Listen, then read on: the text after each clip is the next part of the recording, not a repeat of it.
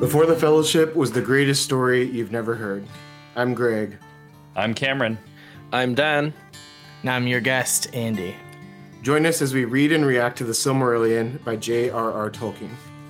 Last time we concluded chapter 18. As the north of Beleriand fell to Morgoth, 12 men held out in Dorthonion, including Barahir and his son Beren. Sauron took Tol Sirion and transformed it into an outpost for Morgoth. Morgoth captured many men and elves and released them back into Beleriand, hoping to sow more treachery. Men from the east came into Beleriand at Morgoth's call, and some ultimately betrayed Morgoth, siding with the Edain and the Eldar. Turgon embraced a group of Haladin who were brought to Gondolin by eagles, but Maegleen rejected them. Turgon sent emissaries into the west, seeking help from the Valar, but none reached Valinor. Morgoth attacked Hithlum, but Círdan helped to fight off the attacking armies. Today we begin chapter 19, which is found on page 162 of the second edition. Chapter 19, of Beren and Luthien.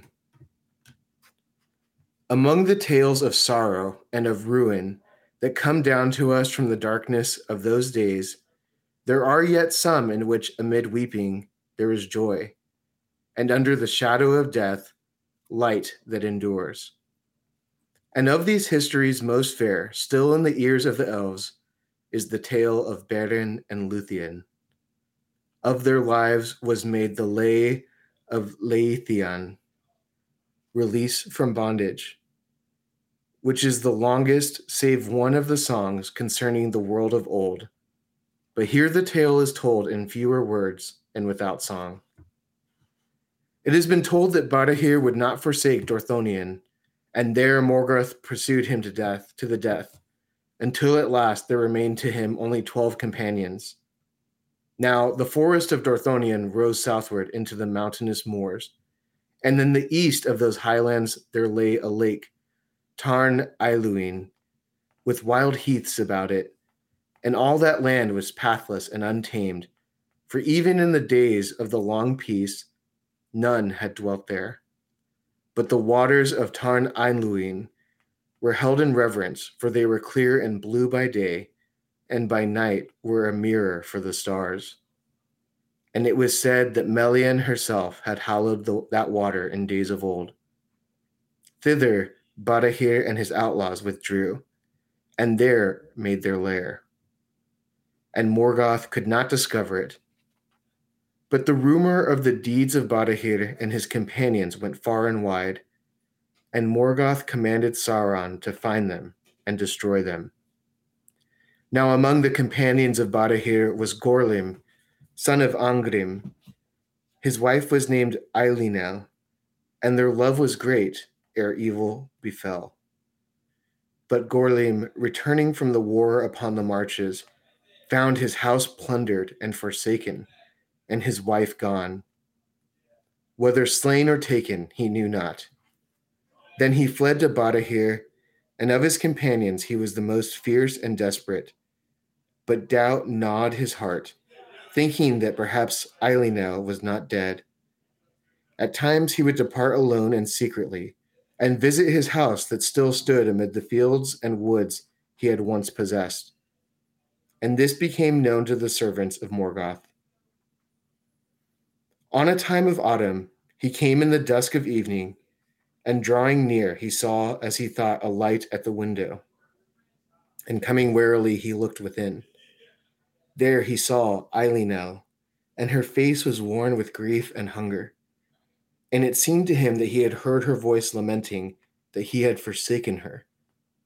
But even as he cried aloud, the light was blown out in the wind.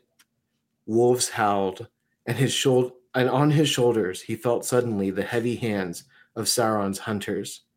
Thus Gorlim was ensnared, and taking him to their camp, they tormented him, seeking to learn the hidings of Barahir and all his ways. But nothing would Gorlim tell. Then they promised him that he should be released and restored to Eilínel if he would yield.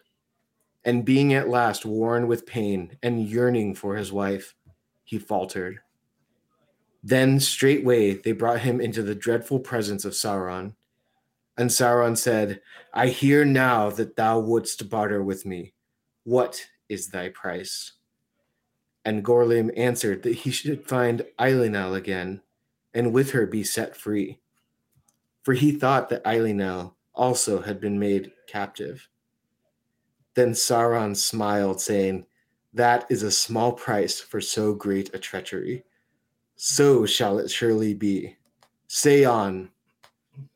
Now Gorlim would have drawn back, but daunted by the eyes of Sauron, he told at last all that he would know. Then Sauron laughed, and he mocked Gorlim, and revealed to him that he had only seen a phantom devised by wizardry to entrap him. For Eilunel was dead. Nonetheless, I will grant thy prayer, said Sauron, and thou shalt go to Eilunel and be set free of my service.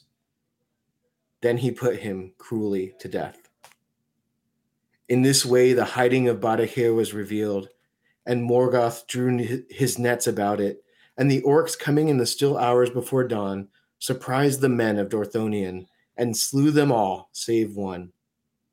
For Beren, son of Badahir, had been sent by his father on a perilous errand to spy upon the ways of the enemy, and he was far afield when the lair was taken. But as he slept, benighted in the forest, he dreamed that carrion birds sat thick as leaves upon the bare trees beside a mere, and blood dripped from their beaks. Then Beren was aware in his dream of a form that came to him across the water, and it was a wraith of Gorlim. And it spoke to him, declaring his treachery and death, and bade him make haste to warn his father. Then Beren awoke and sped through the night and came back to the lair of the outlaws on the second morning. But as he drew near, the carrion birds rose from the ground and sat in the alder trees, besides Tarn Ailuin, and croaked in mockery. There Beren buried his father's bones, and raised a cairn of boulders above him, and swore upon it an oath of vengeance. First, therefore, he pursued the orcs that had slain his father and his kinsmen, and he found their camp by night at Revil's well above the fen of Serek. And because of his woodcraft, he came near to their fire unseen. There the captain made boast of his deeds, and he held up the hand of Badahir that he had cut off as a token for Sauron, that their mission was fulfilled. And the ring of Felagund was on that hand. Then Beren sprang up from behind a rock and slew the captain, and taking the hand and the ring, he escaped, being defended by fate. For the orcs were dismayed, and their arrows wild. Thereafter, for 4 years more, Beren wandered still upon Dorthonion, a solitary outlaw, but he became the friend of birds and beasts, and they aided him and did not betray him. And from that time forth he ate no flesh, nor slew any living thing that was not in the service of Morgoth. He did not fear death, but only captivity, and being bold and desperate, he escaped both death and bonds, and the deeds of lonely daring that he achieved were noised abroad throughout Beleriand, and the tale of them came even into Doriath. At length Morgoth set a price upon his head, no less than the price upon the head of Fingon, High King of the Noldor. But the orcs fled rather at the rumor of his approach than sought him out. Therefore an army was sent against him under the command of Sauron, and Sauron brought werewolves, fell beasts, inhabited by dreadful spirits that he had imprisoned in their bodies. All that land was now become filled with evil, and all clean things were departing from it. And Beren was pressed so hard that at last he was forced to flee from Dorthonion. In time of winter and snow, he forsook the land and grave of his father, and climbing into the high regions of Gorgoroth, the mountains of terror, he descried afar the land of Doriath. There it was put into his heart that he would go down into the hidden kingdom, where no mortal foot had yet trodden. Terrible was his southward journey. Sheer were the precipices of arid Gorgoroth, and beneath their feet were shadows that were laid before the rising of the moon. Beyond lay the wilderness of Dungortheb, where the sorcery of Sauron and the power of Melian came together, and horror and madness walked. There, spiders of the fell race of Ungoliant abode, spinning their unseen webs in which all living things were snared. And monsters wandered there that were born in the long dark before the sun, hunting silently with many eyes. No food for elves or men was there in that haunted land, but death only. That journey is not accounted least among the great deeds of Beren, but he spoke of it to no one after, lest the horror return into his mind. And none know how he found a way, and so came by paths that no man nor elf else ever dared to tread to the borders of Doriath. And he passed through the mazes that Melian wove about the kingdom of Thingol, even as she had foretold, for a great doom lay upon him. It is told in the Lay of Leithian that Beren came stumbling into Doriath, gray and bowed as with many years of woe, so great had been the torment of the road. But wandering in the summer in the woods of Neldoreth, he came upon Luthien, daughter of Thingol and Melian, at a time of evening under moonrise, as she danced upon the unfading grass in the glades beside Escalduin. Then all memory of his pain departed from him, and he fell into an enchantment. For Luthien was the most beautiful of all the children of Iluvatar.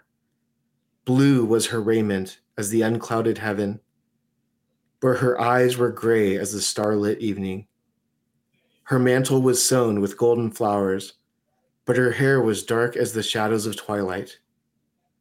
As the light upon the leaves of trees, as the voice of clear waters, as the stars above the mists of the world, such was her glory and her loveliness, and in her face was a shining light.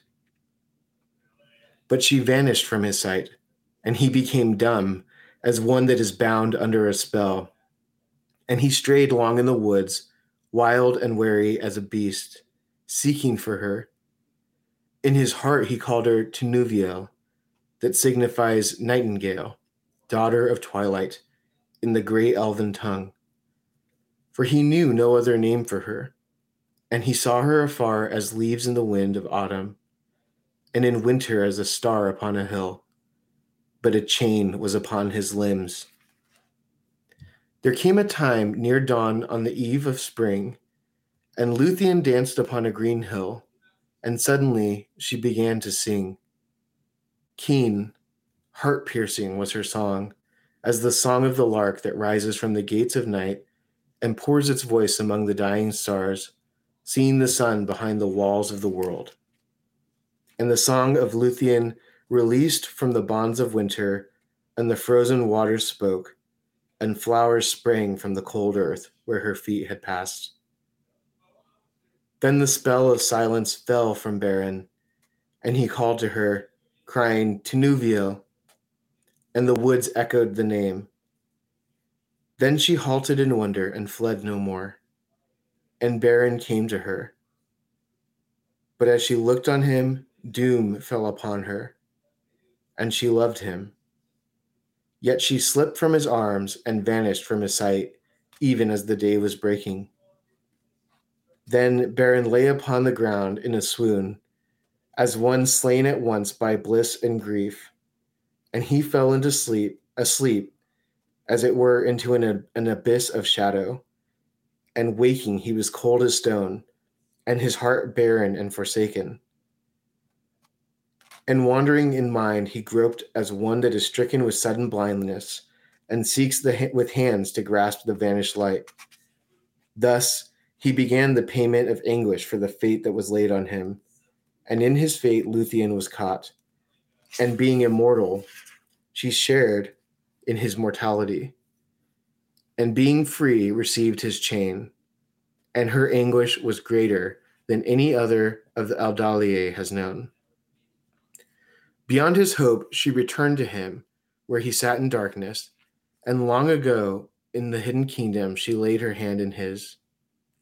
Thereafter, often she came to him, and they went in secret through the woods together from spring to summer. And no others of the children of Iluvatar have had joy so great, though the time was brief. But Dairon, the minstrel, also loved Luthien, and he espied her meetings with Beren and betrayed them to Thingol. Then the king was filled with anger, for Luthien he loved above all things, setting her above all the princes of the elves, whereas mortal men he did not even take into his service. Therefore he spoke in grief and amazement to Luthien, but she would reveal nothing until he swore an oath to her that she would neither slay Beren nor imprison him. But he sent his servants to lay hands on him and lead him to Menegroth as a malefactor. And Luthien, forestalling them, led Beren herself before the throne of Thingol, as if he were an honored guest. Then Thingol looked upon Beren in scorn and anger, but Melian was silent. "Who are you," said the king, "that come hither as a thief, and unbidden dare to approach my throne?" But Beren, being filled with dread, for the splendor of Menegroth and the majesty of Thingol were very great, answered nothing.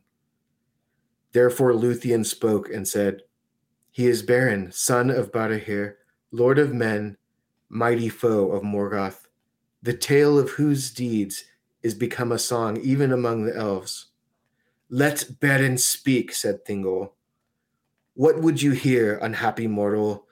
And for what cause have you left your own land to enter this, which is forbidden to such as you? Can you show reason why my power should not be laid on you in heavy punishment for your insolence and folly?"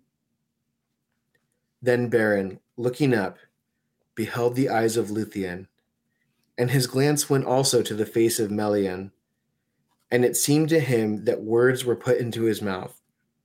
Fear left him, and the pride of the eldest house of men returned to him, and he said, "My fate, O king, led me hither, through perils such as few even of the elves would dare. And here I have found what I sought, not indeed, but finding, I would possess forever. For it is above all gold and silver, and beyond all jewels. Neither rock nor steel, nor the fires of Morgoth, nor all the powers of the elf kingdoms shall keep me from the treasure that I desire. For Luthien, your daughter, is the fairest of all the children of the world." Then silence fell upon the hall, for those that stood there were astounded and afraid, and they thought that Beren would be slain. But Thingol spoke slowly, saying, "Death you have earned with these words, and death you should find suddenly, had I not sworn an oath in haste, of which I repent, base-born mortal, who in the realm of Morgoth has learnt to creep in secret as his spies and thralls." Then Beren answered, "Death you can give me, earned or unearned, but the names I will not take from you of baseborn, nor spy, nor thrall. By the ring of Felagund that he gave to Badahir my father on the battlefield of the north, my house has not earned such names from any elf, be he king or no." His words were proud, and all eyes looked upon the ring, for he held it now aloft, and the green jewels gleamed there that the Noldor had devised in Valinor. For this ring was like two twin serpents, whose eyes were emeralds, and their heads met beneath a crown of golden flowers, that the one upheld and the other devoured. That was the badge of Finarfin and his house. Then Melian leaned to Thingol's side, and in whispered counsel bade him forego his wrath. "For not by you," she said, "shall Beren be slain, and far and free does his fate lead him in the end. Yet it is wound with yours. Take heed." But Thingol looked in silence upon Luthien and thought in his heart, unhappy men, children of little lords and brief kings, shall such as these lay hands on you and yet live? Then breaking the silence, he said, I see the ring, son of Badahir, and I perceive that you are proud and deem yourself mighty. But a father's deeds, even had his service been rendered to me, avail not to win the daughter of Thingol and Melian. See now, I too desire a treasure that is withheld. For rock and steel and the fires of Morgoth keep the jewel that I would possess against all the powers of the elf kingdoms. Yet I hear you say that bonds such as these do not daunt you. Go your way, therefore. Bring to me in your hand a Silmaril from Morgoth's crown, and then, if she will, Luthien may set her hand in yours.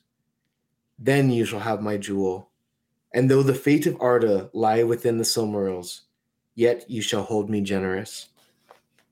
Thus he wrought the doom of Doriath, and was ensnared within the curse of Mandos. And those that heard these words perceived that Thingol would save his oath, and yet send Beren to his death. For they knew that not all the power of the Noldor, before the siege was broken, had availed even to see from afar the shining Silmarils of Feanor. For they were set in the Iron Crown and treasured in Angband above all wealth, and Balrogs were about them, and countless swords and strong bars and unassailable walls, and the dark majesty of Morgoth. In summary, the 12 outlaws in Dorthonion fight for survival. Sauron deceives Gorlim and convinces him to betray his companions.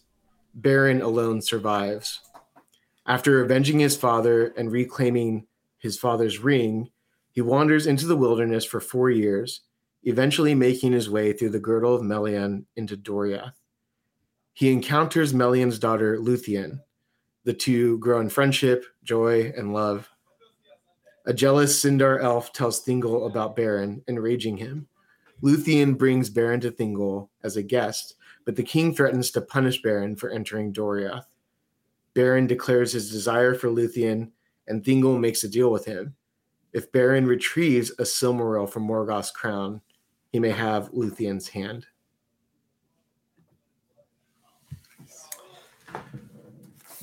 So good. So good. Death you have earned with these words, and death you should find subtly, had I not sworn an oath in haste. I'm pretty sure those were the words of my father-in-law when I asked him for my wife's I'm gonna take those words and use them. I definitely relate to that. Like, how dare you say you desire my daughter? I know what he's going through.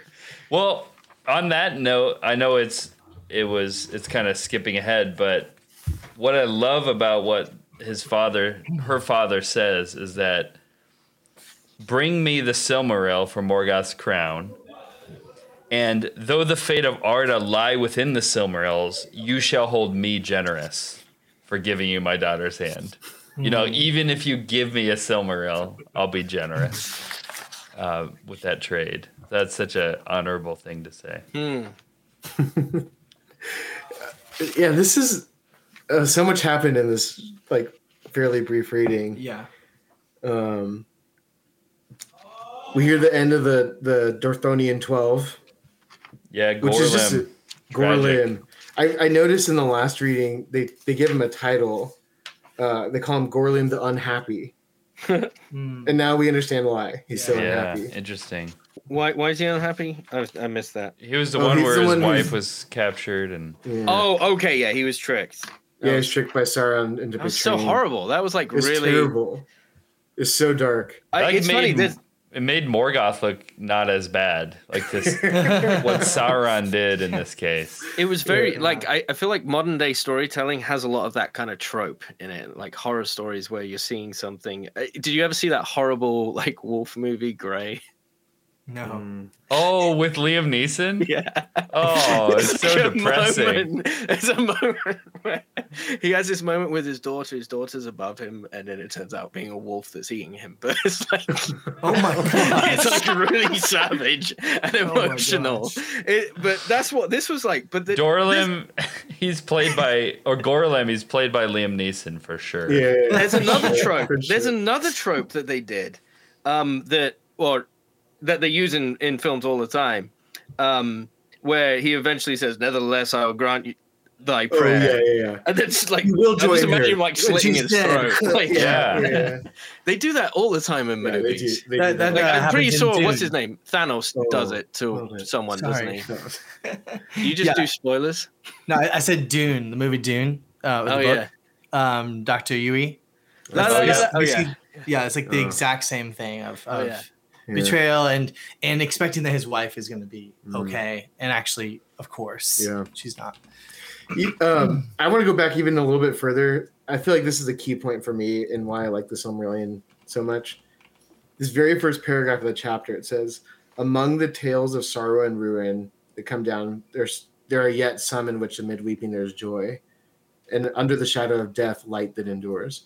I think that's what I love about this story and other stories in the Silmarillion, that are all in the context of this great conflict, and there's terrible things happening left and right, but there's still these moments of great heroism and beauty and goodness, and I think that's why it's bearable to read all the darkness. Yeah. I'm gonna anger some people here with this opinion, but I've now read the book Mistborn twice by Brandon Sanderson. It's been recommended to me a lot, and I didn't like it the first time, and I allowed someone to convince me to read it again, and I liked it even less the second time. And it's the main reason why is because it's just the darkness. Yeah. There isn't any like redeeming hope or light in it. It's just like the beginning of it is like a slave being taken by the plantation owner to be raped. And then it just like goes downhill from there. And there's never like really, even the hero is kind of he's a thief, which is kind of popular, having like the dark heroes now, but there's like true heroism in the story of Beren. And Well, it's like that line, the shadow of death, right? It's like, it reminds me of Psalm 23, right? Like, though I walk in the valley of the shadow of death, I will fear no evil. For you walk with me, right? And it reminds me of like this veil of tears, right? Where it's just like, or in G.K. Chesterton's Ballad of the White Horse, where he says like, I'm not going to say that everything's good. Like, actually, the sea is rising higher and higher. But like, yeah, I still call you to march with me and into this battle. Yeah, I love that kind of, like you said, like there's still joy there. There's still light that pierces through. That's one of my favorite moments in the Return of the King is when the light pierces through. Do they have like a glimpse in I'm trying to think if it's the Fire of Galadriel or just in Mordor. Don't they have like a glimpse of light at one point? Well, there's light obviously coming over the hill when he says, "Look to the west." I'm thinking of like Frodo and Sam, like in Mordor. Yeah, they're like, there's like he has the glance of file sun. against Shelob. Yeah. No, but I think there's another one. Yeah, I think he's just laying. I don't think there's actually light, but he's remembering the Shire. Like he's just like right. There's like trying to remember like the that too. I think there's another time. It might not actually be in the movie. It might be in the book where they literally like have just like this glimpse of light. Yes, you're right. Yeah, in the when they're at the base of the mountain, right? Yes. And it's like a hopeless moment, but they get this little glimpse of light through the clouds. It's a beautiful moment. Yeah, I love that. The other one that's like that from Return of the King is when Gandalf rides out. When the Nazgul are like coming to Minas Tirith, and he like with his lightsaber shining. Yeah, with his. I can hear the music. I can hear it right now. Like, oh my gosh, so good. Anyway, Magneto riding with his lightsaber. Magneto, oh my gosh. Hey, did you guys notice? So when Sauron's talking to Gorlim, Gorlim is daunted by the eyes of Sauron, and it makes me think of who Sauron is, and eventually he becomes, the lidless eye that's haunting people's dreams. In the Lord of the Rings, the lidless eye. But yeah, it's just interesting that even here, you just look at his face and you just can't help but be daunted by his stare. I didn't notice that. Yeah, he's Thanks for pretty pointing evil. it out. He's really evil. What's the deal with his ring? I haven't been following along with every bit because Aragorn eventually gets that ring, right? I think he The Ring of Felagund. Yeah, the ring of, and at that point they call it the Ring of Barahir. Oh yeah, it's the two serpents. Yeah, the two serpents. Yeah, I didn't. Honestly, I don't think I recall it being mentioned before this reading, but it's like really emphasized in this. Yeah, one. like how did he get it? And I looked it up, and it is it eventually makes its way to Elrond and then to Aragorn. Yeah. I guess it's. I mean, in Arda, it's listed as the Ring of Barahir. It was in reward for saving Finrod's life in the Dagor Bragollach. Got it. Nice. Maybe we did read about that. I think that we was did. like just recently, maybe it was last recent. reading. Yeah. Wow. Reading before. Up. Yeah. Two serpents beneath a crown of flowers, upheld by one of the serpents and devoured by the other. You can buy it for like crazy $200. that, like when he's building this world, he's building jewelry as well. Like detailed jewelry. It's like amazing. Yeah. Do you guys think that Sauron just makes you feel like he's more evil than Morgoth? Just what he does. Well, I mean, okay, so I was thinking. Go ahead. We have Gorlim, and just how terrible that was. But then later, the next page, it says Sauron brought werewolves, fell beasts inhabited by dreadful spirits that he had imprisoned in their bodies. You think Morgoth would be like, okay, Sauron, just okay, chill. You don't need to. Yeah. He's like, he wants a promotion. He wants a promotion. It's like, look, dude, you're already at the top. Like, the only way to get further is by killing me. And this ain't Star Wars, so it's not going to work like that. Although, like, I feel the same way about Thrawn talking about Star Wars. In Star Wars, there's this really intelligent, like, evil villain called Thrawn, and he seems more evil than the big villains in there, and he's only a lieutenant. So, you know what it is? Point. Okay, Dostoevsky in The Brothers Karamazov has this idea of man's evil is not just like an animal is suffering and that's really sad, or that a tornado comes and wrecks a house and that's really sad, but it's a kind of artful evil that it takes intelligence, and only a man can be that evil. I was gonna say the same thing of like Morgoth may have been more evil, like maybe the master was greater than the servant, but like in this book you see Sauron actually like getting under the skin and into the heart of these men in a way that is so twisted and evil. It's like to me it speaks of like the drama of free will and men and life, like that like there's meaning to this evil because men have free will and there's like there's tragedy and horror in this twisted way that he's working. Yeah. You know what I was thinking? Well, I've heard a similar comment. It wasn't from Dostoevsky. That was from Jerry Seinfeld. Oh, very similar. Yeah. In like a bit, he was saying like, just like one of the darkest things that people do is just drop their trash in the floor after a movie ends at the movie theater. Yeah, that's like, pretty dark. you know, someone has to clean that up and he just dropped it there. Or you don't return your car in the parking lot at Walmart. You just leave it by your car and you just check no one's around. Like, I don't do that. Like, I always park next to it. Right, like, right. Exactly. I do too, yeah. No, and it's a joke, but it's like the seeds of like really dark actions are in that. Like, that's like a very benign expression. We referenced this quote a couple episodes ago, and it's fitting for what we're just talking about. It's from Clive, our good friend Clive. Whoa, Staples? Oh, yeah, Mr. Clive Staples, Mr. Lewis. Staples. Love it. He says, it is a serious thing to live in a society of possible gods and goddesses. To remember that the dullest, most uninteresting person you can talk to may one day be a creature which if you saw it now, you'd be strongly tempted to worship, or else a horror and a corruption such as you now meet, if at all, only in a nightmare. Yeah. All day long, we are in some degree helping each other to one of the other of these destinations.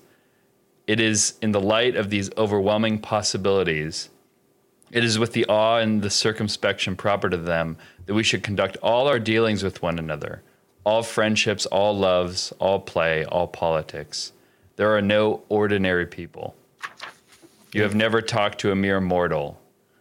And then he ends by saying, it is immortals whom we joke with, work with, marry, snub, and exploit, immortal horrors or everlasting splendors. Wow. Yeah. That's amazing. He's so good. I mean, that's so love good. Lewis. Tolkien is amazing, and Lewis is amazing. This isn't a Tolkien v. Lewis thing. Well, Tolkien like makes it real with an elf and an orc. Like, it's a great right. And I do think, Cameron, to your point, I think we're seeing a specific time where Sauron is really acting in such an evil manner, but we're hearing it in more detail than the things that Morgoth does. Yeah, we don't hear how Morgoth twists people in Angband. Yeah, we hear that he has done that, and so I mean, he obviously has done really evil. Well, okay, we talked about the darkness for some time. How about like the most beautiful love story ever written? Yeah, that is beautiful. I was thinking. Are you talking about Titanic again? Exactly. Titanic. Okay, I was looking ahead a little bit. There's definitely a parallel to the heart of the sea is like the jewel, right? Yeah. Getting thrown into the ocean. Never let That's go. Spoiler alert. Yeah. But it's funny. Oh, there's a ring. Doesn't she have a ring? Probably. Is it a jewel? No, there's a jewel like around her neck when she's 120 years old. Yeah. I forget. There's some kind of jewel. We'll get there. There's so many connections. And it was made by Tolkien. French girls. Plot twist. Yeah, I loved the love story. So the funny thing is, if you remember way back when, Thingol had a very similar story in meeting Melian. That. Yeah. He like runs into Melian in the woods, and I think in their story, doesn't she like make flowers grow too? Is it Melian or is that someone else? I think Vanna? that's Vanna. Yavanna. But I mean, he's like literally stuck there staring at her for centuries as like the world, like the stars. So it runs in the family, right? Yeah. But it makes sense. It's kind of funny that there's so little pity for this story. Like he is a parallel to Beren because he's like a lower being than Melian. She's a Maya and he's just an elf. Jeez. And then Beren's like the right. man. Yeah, good point. But it's funny, he just has he's forgotten. He's old. He's just forgotten what it was like to be young. Yeah, I mean, man. It's like the parable, right? Where the person who's forgiven turns around and demands. Like we have a limit on how much Catholic stuff we can say. Oh, sorry. That's just the Bible. Whenever you say something Catholic, you have to say we're something. not saying Catholic, we're saying Christian now. So. You have to say something Protestant now, and then materialistic, and then and then Muslim or something. I don't know. Oh, it's funny. Well, how can a good God allow Thingol to... She is an image of Our Lady. You want me to read it? Blue was your raiment as the unclouded heaven. Yeah, let's move on. We'll move on. Well, what I was thinking with that, I mean, no, it's true. I mean, what I was thinking was, I think I've heard a lot of people recently just keep on emphasizing how Tolkien's wife was like an inspiration for the Beren and Luthien love story, like their love story was, and I think it's true. But as we were reading this, I was like, in some ways, it's that like plays it. That kind of short sells some things, I think, because I'm sure their love story was beautiful, like Tolkien and his wife, but like I think that love story, and maybe speaking for myself too, like it can point to a higher reality. Like when you experience that, there's like a way in which like the story of Beren and Luthien it's almost like he remembers the story of Beren and Luthien, which is almost more true and more amazing than his own love story. But his own love story helps him to remember this, if that makes sense. That's why I think of it. I just think it's like I doubt that his love story was as exciting as this, right? Like, I mean, she brings springtime. Like, yeah, like she makes like the ice melt and stuff. Like, yeah. Does that make sense though? Like, yeah, It doesn't like every man's like bride like makes ice melt and brings springtime. Like that's true. Not literally. And then every woman, literally though, every woman who I've ever looked at, doom falls upon them. Doom falls upon Doom. them. Okay, wrapped up. Stop there When you for 1 fall in second. love with me, doom will fall upon you. I was thinking like Baron. He's just been in battle for years and then wandering the wilderness for years. He must have forgotten after seeing her how badly he reeked and that he hasn't shaven in like 6 years. He looks like Tom Hanks in Castaway. I'm sure he's thinking all of this. Well, because the line is, but she vanished from his sight. He hasn't seen himself in a mirror in quite some time. So he's remembering himself as like this strapping, handsome lad.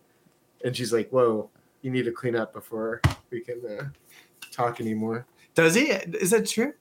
Because I'm trying. It was almost like she like fell in love with him immediately. No, she did. Yeah, okay. Because that is kind of crazy that she just like. No, she didn't fall in love with him immediately. She got scared at first, but then Yeah, it wasn't love at first sight for her. It was second sight. Love at second sight. Yeah. I think.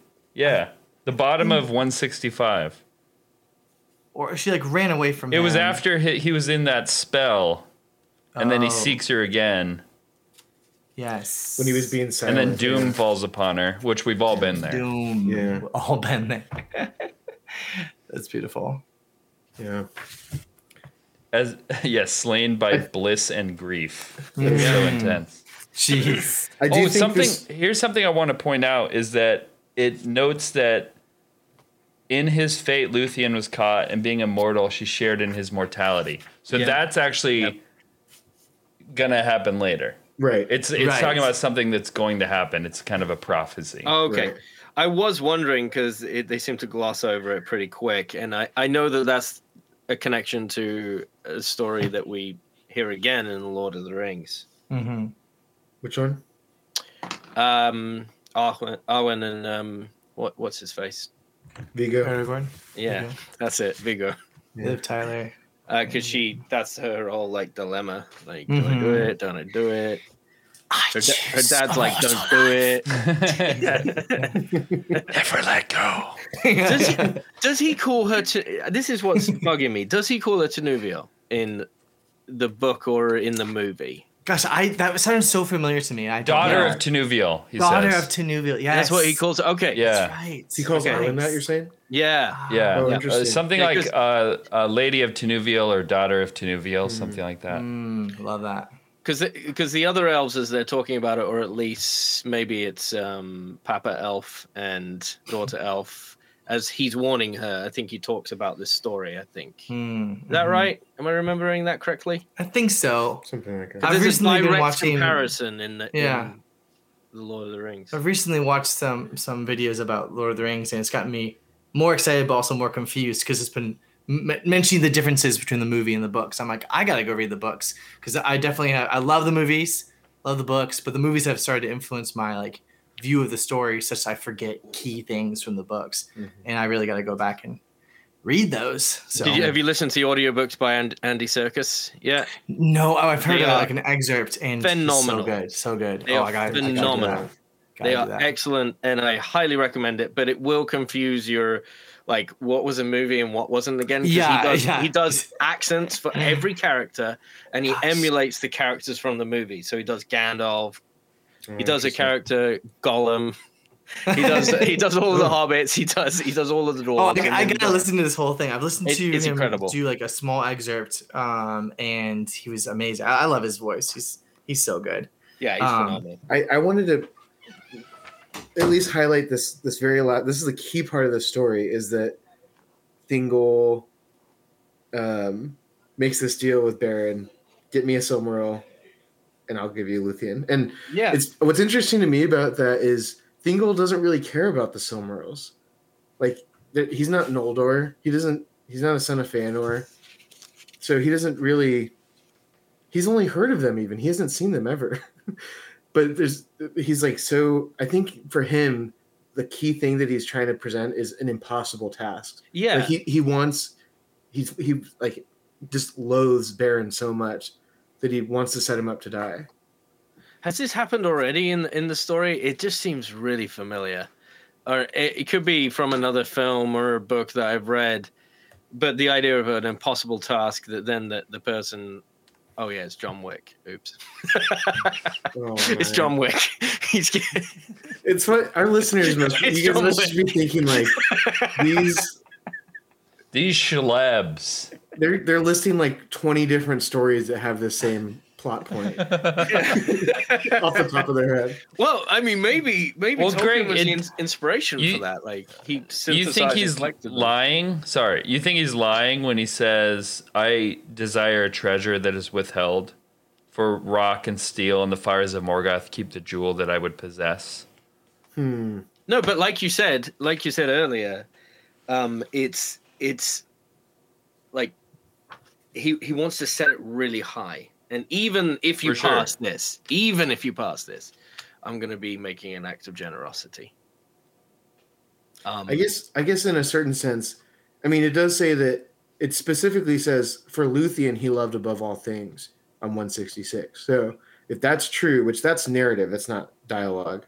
Like it's Tolkien is telling us that's who he loves above all things. It would make sense for him to lie and say he wants the Silmarils above all things, or just mention the thing second place thing. Right, he's trying to find like something that is comparable in value, but maybe not. I mean, he says, go to Timbuktu and get me a 4-leaf clover on a whatever. It'd be like, you're never gonna do this. Yeah, we could talk forever about this. One other little part, I'm curious what you guys think about this, but this is on bottom of 166 when Thingol starts yelling at Baron. Oh yeah, he kind of like he's like a lowly mortal, you know. But then it says, it seemed to him that words were put into his mouth. Fear left him, and the pride of the eldest house of men returned to him. Have you guys had that experience where you just like these aren't my words? Like it just came, and here it is. Yeah, like it's usually when I feel very weak. Yeah. And like I don't know what to say and I feel stupid. That's usually when it happens. Yeah. Maybe that's a quality of men that we share, you know, like as like mankind, I mean, like men and women versus elves. Maybe they don't have that kind of inspiration to just like fight for survival and just, you know, like the stirring inside that pushes you beyond what you think you're capable of. Pride of men, whatever that is, yeah.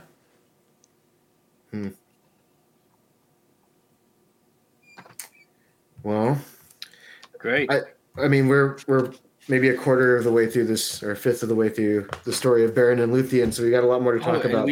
We didn't say that we just passed the halfway mark of the book as well. That's right. Yeah. So good job. So definitely. If you have thoughts to share, shoot us an email. I know this is a lot of people's favorite part of the book, so we're going to try to take our time through it, hence the longer episode. But come join the discussion on Discord or shoot us an email or something. So if you like what you hear, go ahead and rate us 3 Silmarils out of 3. If you really like what you hear, fetch a Silmaril from the Crown of Morgoth and bring it to me.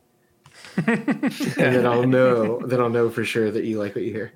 Follow us everywhere Before the Fellowship. Join the discussion on Discord, as I said, and send any comments or questions to beforethefellowship@gmail.com. Join us next week as we read and react to the greatest story you've never heard, The Silmarillion by J.R.R. Tolkien.